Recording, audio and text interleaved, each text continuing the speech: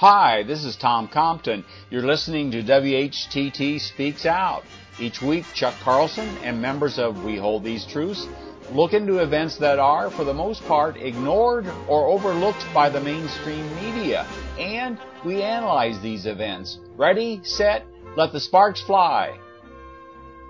In today's WHTT Speaks Out, we're titling this, Israel Continues Genocide Ethnic Cleansing of Philistine, as we like to refer to Palestine, the old biblical name. And as we speak, over 600 Palestinians in Gaza have been killed at the hands of the Israeli Defense Force. And we want to discuss several aspects of this, but we'll lead off with what Ron Dermer, who is the Israel ambassador to the United States, said Tuesday at the Christians United for Israel Summit in Washington. Now, the good thing, according to this news report from the Times of Israel, July 22nd, 2014, they say here, quote, during an address at the Christians United for Israel Summit in Washington, Dermer was interrupted several times by hecklers, but delivered a passionate and warmly received speech in defense of Operation Protective Edge, calling Iran the great evil and accusing United Nations and human rights groups of inadvertently aiding Hamas in its war against Israel. Quote, some are shamelessly accusing Israel of genocide and would put us in the dock for war crimes, unquote, Dermer said. Quote, but the truth is that the Israeli Defense Forces should be given a Nobel Peace Prize for fighting with unimaginable restraint, unquote. Unbelievable. I would call that chutzpah supreme. And we want to talk about the media coverage of Israel's war crimes, how Israel justifies genocide invasion of Gaza, and genocide and ethnic cleansing in a media blackout. There are still some reports coming out of Gaza, and I would recommend places like Al Jazeera. Democracy Now! Has had some good reports on what's going there, and they have a reporter that does some reporting for them in Gaza, and it is amazing. And of course, Americans, for the most part, are in the dark because they believe the lie that, it's not a lie actually, the Palestinians in Gaza have launched rockets, but that's the only thing that they can use as defense. There's only been, I think, 2 civilians killed in Israel as a result of these unguided rockets. And so what people forget to ask is, why do they launch these rockets? And so we want to talk about some of these issues today. Chuck? Yes, Tom. Well, this is the first time we've titled, I think, a major story, a genocide and ethnic cleansing. And this is being talked about in this article as it unwinds, and we will be discussing it over the next couple of weeks. It gets into the politicians in Israel, what they're saying. It gets into a pretty good analysis of what the public thinks. And, of course, it talks about the IDF, Israeli Defense Forces themselves. This is the third major offensive by Israel into Gaza. There have been almost continuously spasmodic attacks on Gaza ever since the late 1990s. When I was there in 2002, in the spring, there just happened to be kind of a major attack from air, but it only lasted one night, and it killed 4 people and wounded 40 and filled the hospital up and the morgue. But it was over the next day, and people were back in the streets. But Israel has accelerated those attacks. And by the way, even at that time, there was nothing unusual about Israeli tanks bursting into Gaza and maybe gunning down something or someone and then leaving. And the Gazan citizens, and at that time Hamas was not the leadership of Gaza. It was informally the Palestine Liberation Organization. It was thought of as their government. But they had a civil government there. And they would try to booby-trap these tanks when they came in through the gates into Gaza. And at that time, people in Gaza fully shared with you and knew full well that they were living in a prison. So that prison has been the subject of these periodic major attacks. And the 2008-9, 31 day, I think it was, Christmas war was the worst up until this time. When I think about 1,400 people were killed, as I recall. However, we have not used the term genocide because we use that term advisedly, meaning that there is really a plan to kill or to dispose of or to force all of the Gazans who live, all of the Philistines who live in Gaza City or Gaza, to leave. And that's what genocide and ethnic cleansing means. Die or leave. So we believe that actually what's going on now is a brazen effort by the Israelis for the first time to actually attempt to force the entire gulag of Gaza to actually leave in some way, forced march or whatever. And so we've done this paper, and the first thing, the subject that we talked about is destruction of infrastructure.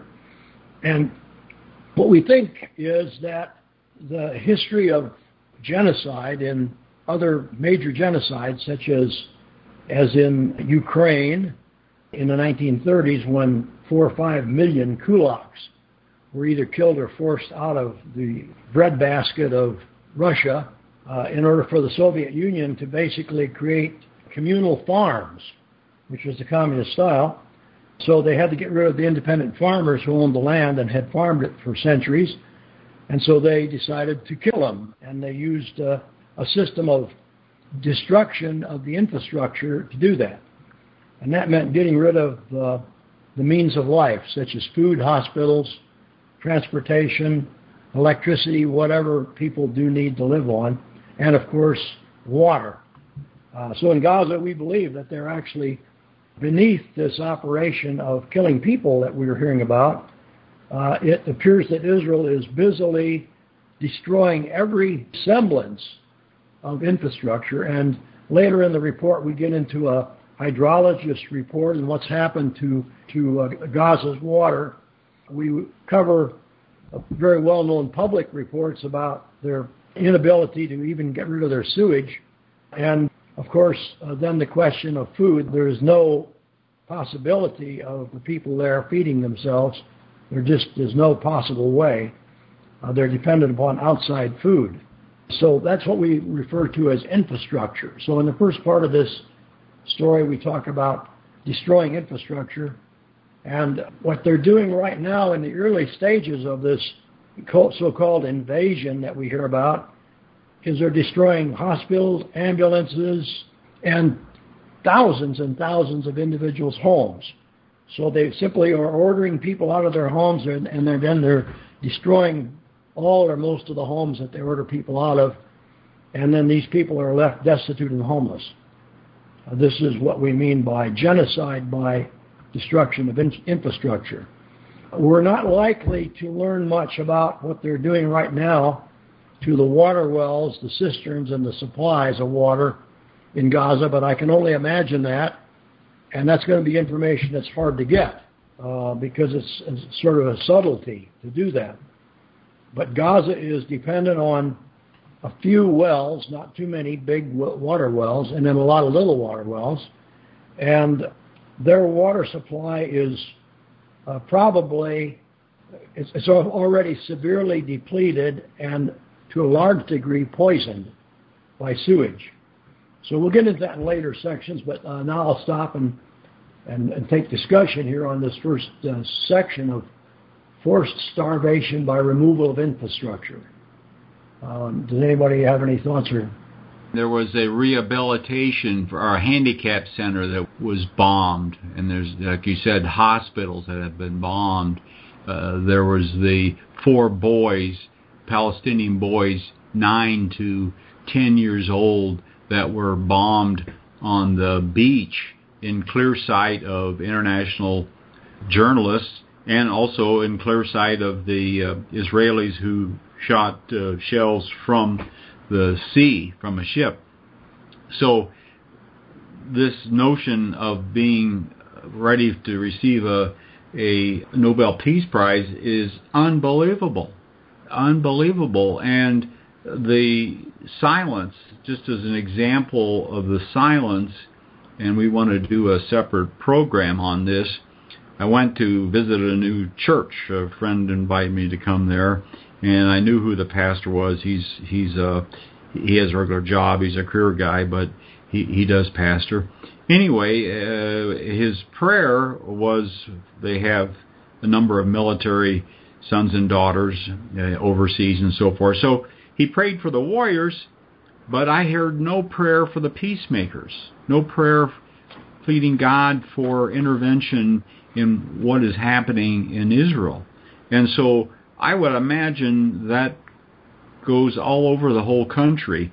When we were in our Sunday school class, I got up during our prayer request time and specifically asked that we pray for the people in Gaza, that this could be ended. So the pastor that was leading the Sunday school session did include that in his prayer, that both the Israelis and the Palestinians, would be saved and from harm. But the fact is, over 600 Palestinians have been killed versus, I think there's been about 30 IDF military that have been killed, versus over 600, and a very high percentage, they say upwards of 85%, are civilian casualties. A large number of those are children, women and children. So to say that they're in line for a Nobel Peace Prize just boggles my mind, and the gullibility of American citizens. But we do see some glimmers of hope, because this is so horrendous, and there is some news getting out about what's going on in Gaza. One of the major topics that we cover in this paper is, and by the way, just to kind of abbreviate things a little bit, part of the infrastructure of any community, any city, any place, is a government. Now, we have plenty of reason to criticize government for what they do, and most governments are pretty bad, really. But nevertheless, infrastructure does include it. You've got to have someone taking care of things like water and power and lights and maintaining trash and garbage and public sanitation and things like that. And Hamas, of course, is the elected government of Gaza. It really doesn't matter if anybody likes Hamas or not. But Israel is in a program of attempting to completely eliminate Hamas. And we have a pattern for that right across the border in Egypt, where the elected and functional government of Egypt was the Muslim Brotherhood, and then a military coup took place. And immediately after that, the military powers who took over with the force of guns, cannons, and a lot of U.S. military aid, by the way, has gone on a binge of arresting, killing, assassinating the leaders of their opposing party, which is called the Muslim Brotherhood. Whether or not you like Muslims or you like the Muslim Brotherhood, they were the part of the infrastructure that held together the society. And in fact, the Muslim Brotherhood, like Hamas, had run dozens of hospitals and schools for many years, even when they weren't in power. So they had a significant impact on the infrastructure of Egypt. And now, of course, what's happening is they're being hunted down and destroyed, killed, to eliminate them as competition. Israel is doing, as we speak, the same thing, but we're not hearing about it. And that's the reason for the invasion, is that they cannot pick off the Muslim Brotherhood activists they know about or who they suspect. You don't have to be known there. You just have to be suspected.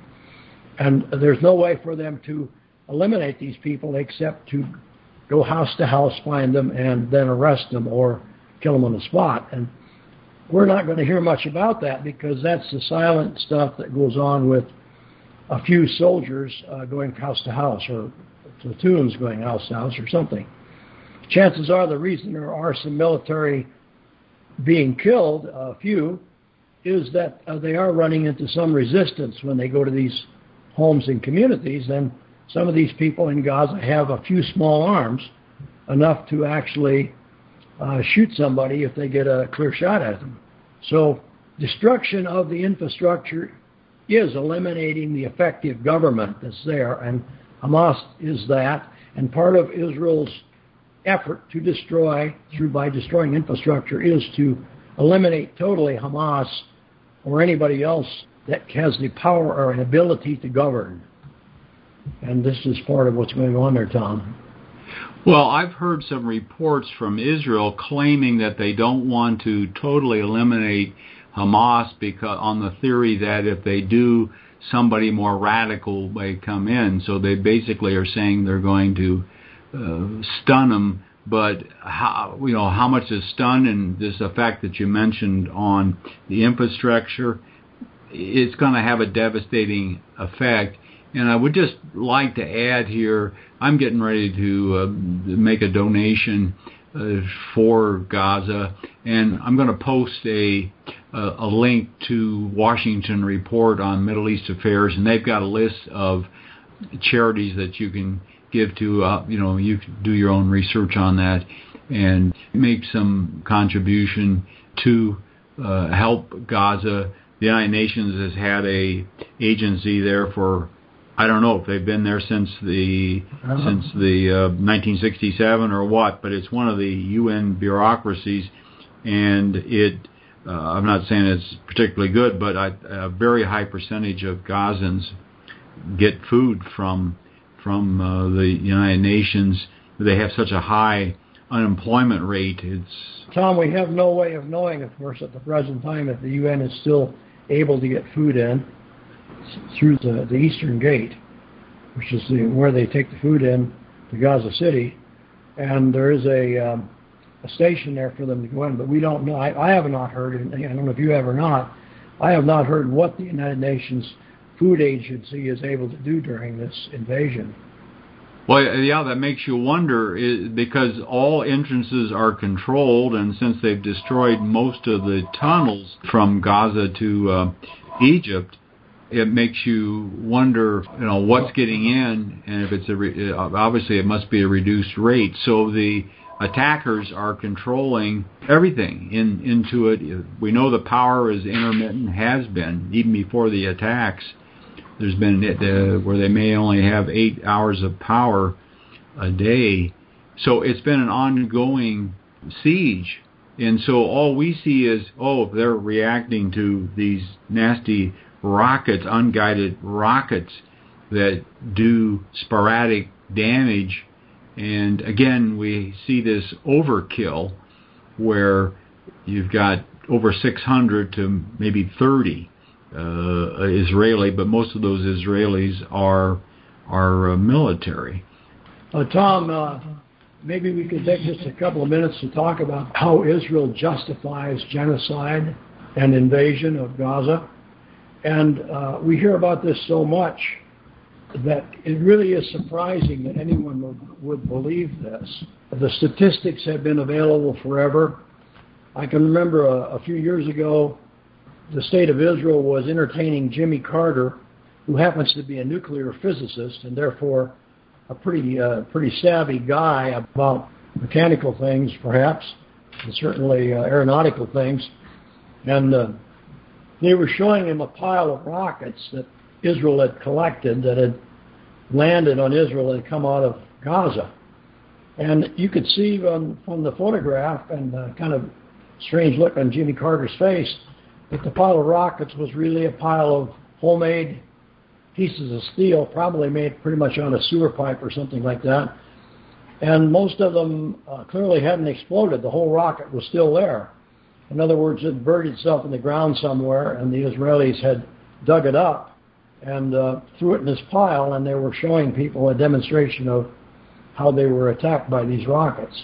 It's very surprising that after some 12 years of this going on, that they're still getting away with it. They're still able to convince the American press and academia and, of course, people like the Christian right movement that these rockets are a threat to them, even though in 12 years they've only recorded 10 or 12, I think maybe it was 11, Israelis who were killed by these rockets. And as we pointed out in the story, one of those incidents that accounted for 30% of the total kill over all these years turned out to be Arabs who were just conveniently were working close to Gaza, somewhat close to Gaza, on some kind of a work project, and a rocket mysteriously landed and blew up and actually killed everybody around it. And that's probably the only time that's happened. So it's sort of suspicious that one rocket that hit Arabs who happened to be Israeli citizens, and therefore Israel went ahead and counted them in their count of Israelis killed, even though they were Israeli Arabs, Bedouins, basically from the tribe. It makes one wonder, since that one incident accounted for 35% of the 12-year kill, if that couldn't have been staged pretty easily to kind of bump up the numbers, to make one explosion happen. So what we've disclosed and talked about in this story is that the numbers add up to sort of like a basketball game that goes 100-2, only it's more like 100-1. Or I think maybe it was, for a while, it was 200-1 was the score. And yet, this is used as the provocation, and has been all this time, all these years, for all Israel's acts, including their 2008 invasion of Gaza. They use the same excuse. The Gazans are shooting rockets at us. We're threatened by this. Israel has even rigged up a system of air raid alarms all over their major cities. And these things go off periodically, and people are supposed to run to shelters, but there's never any guided bomb. It's just the air raid shelter. So they've contrived an enemy. They've dreamed up weapons that the enemy doesn't have. They trump up kill ratios, and they somehow sell this to the American people. And in our story, we talk a little bit about how they pull this off, using the complicitous American press to make it sound like they really are threatened by Hamas's rocket attacks. In our story, we liken it to starving prisoners inside a jail or a gulag who throw their food at the guards and maybe throw their furniture if they have any. It is possible that someone could be injured by a flying tray, if they had a tray, or a chair or something, but the chances of anybody really being hurt by Palestinian rockets has over the years proven to be similar to the number of people who've been injured by foul balls at baseball games in the major leagues. The numbers are really very small, almost negligible. And yet, this has been manufactured into a cause and a reason for these liquidating wars that have gone on. We're now in the third one against the Gazans. And that is the result of course, our complicitous press, because our press could blow this thing sky high in one moment just by explaining what I just explained about these rockets. And all they'd have to do would be to do a little telephone research and maybe a trip to Israel to view the pile of spent rockets. Yeah, I bet we could end the war in a day if President Obama threatened Israel with holding all their military aid along with the military aid to Egypt. We had the president wringing his hands saying, oh, it was so bad about those 4 children, 9 to 11 years old, being killed on the beach. But in the same breath, then, well, Israel has its own right to defend itself from rockets. And, of course, They're the come the ones rockets. There's the rocket argument again. Yes, exactly. So again, it's something that they've created this situation by virtually locking down Gaza, as we've described, and as was described by Bob Simon of CBS News, who is Jewish and lives in, I don't know if he still lives in Tel Aviv, but he described Gaza as the world's largest open-air prison, and that was over 5 years ago. Yeah. So we have lost our capacity to critically think about any issue. We get lots of content from our media, our news, with little context, interrupted by beer commercials for the good life. And where's the moral indignation from our fellow Christians? I don't see that. That's the sad thing.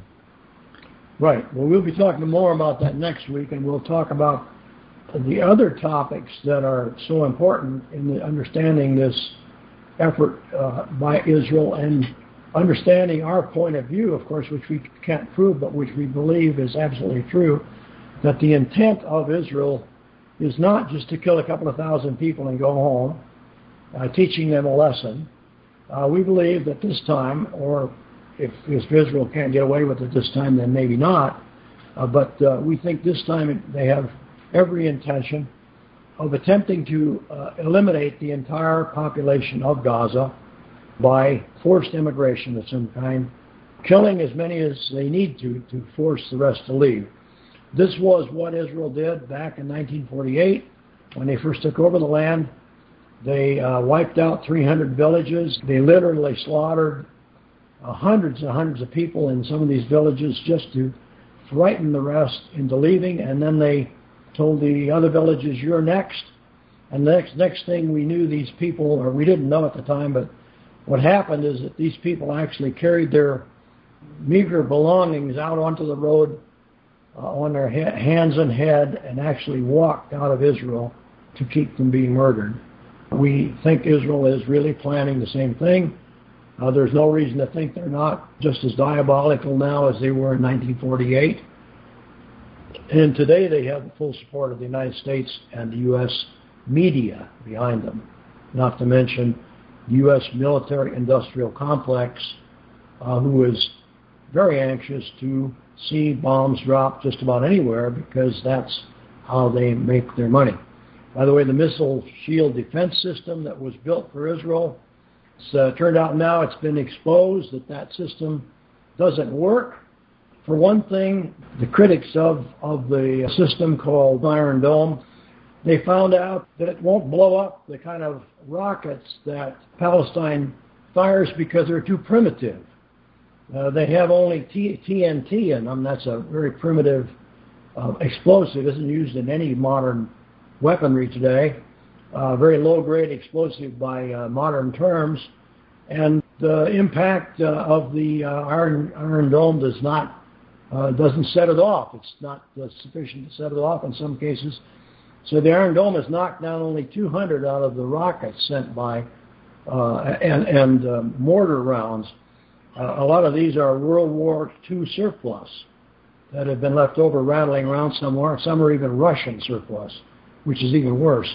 So we'll be discussing more about the plans and the politicians and others who are behind this mass plot of genocide, and we do not hesitate to call it a plan, because in our next edition we'll actually read the plan to you. It's in Knesset today. Hey, Chuck, this is Craig. I have a question for you. Okay. I saw something on national TV, and it showed a multi-tube launcher, probably an 8-tube launcher, with Palestinian Arab logos and stuff on the side of it. Is that staged, or do the Palestinians in Gaza really have something like that? They could. I don't know I don't know how. There's rockets, and I don't know enough about rockets really know. But again, the results speak for themselves. As of the 8th day of July, there had not been one Israeli killed by any rocket fired out of Palestine. Now that goes back to the current series of rockets, which started back a couple of months ago when Israel started threatening and Hamas started firing. But there had not been a single, as a matter of fact, there had not been a human casualty until the 8th day. And on the 8th day, one of these rockets or mortar rounds, we don't know which it was because they don't really tell you, hit a filling station, ignited a fire, and one man was burned, but not fatally. That was the first, and Israel had already entered Gaza at the time. They were already bombing Gaza and had killed around 100 people. And that was the very first casualty. It was a few days later that a Israeli who was close to Gaza and had something to do with the military and was in line of sight was killed, and I don't know if he was killed by one of these shells, one of these artillery rounds or mortar rounds, or whether he was killed by a bullet. But Craig, the facts speak for themselves. If you have modern rocketry or missilery, then you are going to eventually hit something and kill somebody. And that's not been the case in this. So we have to presume that whatever it is they're firing is totally ineffective. And so I don't know if that answers your question or not, because I don't know what kind of rocket launching equipment it was, or whether they really do have a truck-mounted. It's pretty hard to imagine how they can have a truck-mounted rocket launcher, because Israel flies over the place all the time, and they have drones over it, and they know exactly what's there. I don't know how they could even hide a truck there. And if they did have one, it would be an easy target, because Israel is capable of tracing a rocket right to where it comes from, and they routinely blow up the guy with a rocket launcher who's firing the rocket. So presumably, if they were fired out of a truck, Israel would have no trouble tracking down that truck, and one Hellfire missile will take care of any truck you can drive into Gaza. And of course, there'd be no way to drive that truck into Gaza unless it would fit in a tunnel. There hasn't been any access to Gaza since at least 2004. Well, thanks for that report, Chuck. We'll look forward to seeing your article that gives a more in-depth analysis of this concept of genocide on the people in Gaza.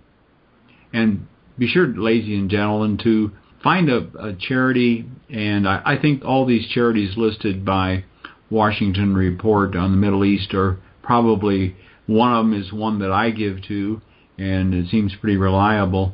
And we need to be thinking of Gaza, because there's going to be need for a long time to help rebuild there if it is possible. Thanks for listening. Thanks for listening. If you like this program, please let your friends know about it and our other thought-provoking podcast. And be sure to visit our website, whtt.org, for a wealth of information on Christian Zionism and other critical issues that we face. Also, at whtt.org, you can watch for free our award-winning documentary film, Christian Zionism, The Tragedy and the Turning, Part 1. Join us in our efforts to wake the town and tell the people. Start small, think big, and press on towards the straight gate.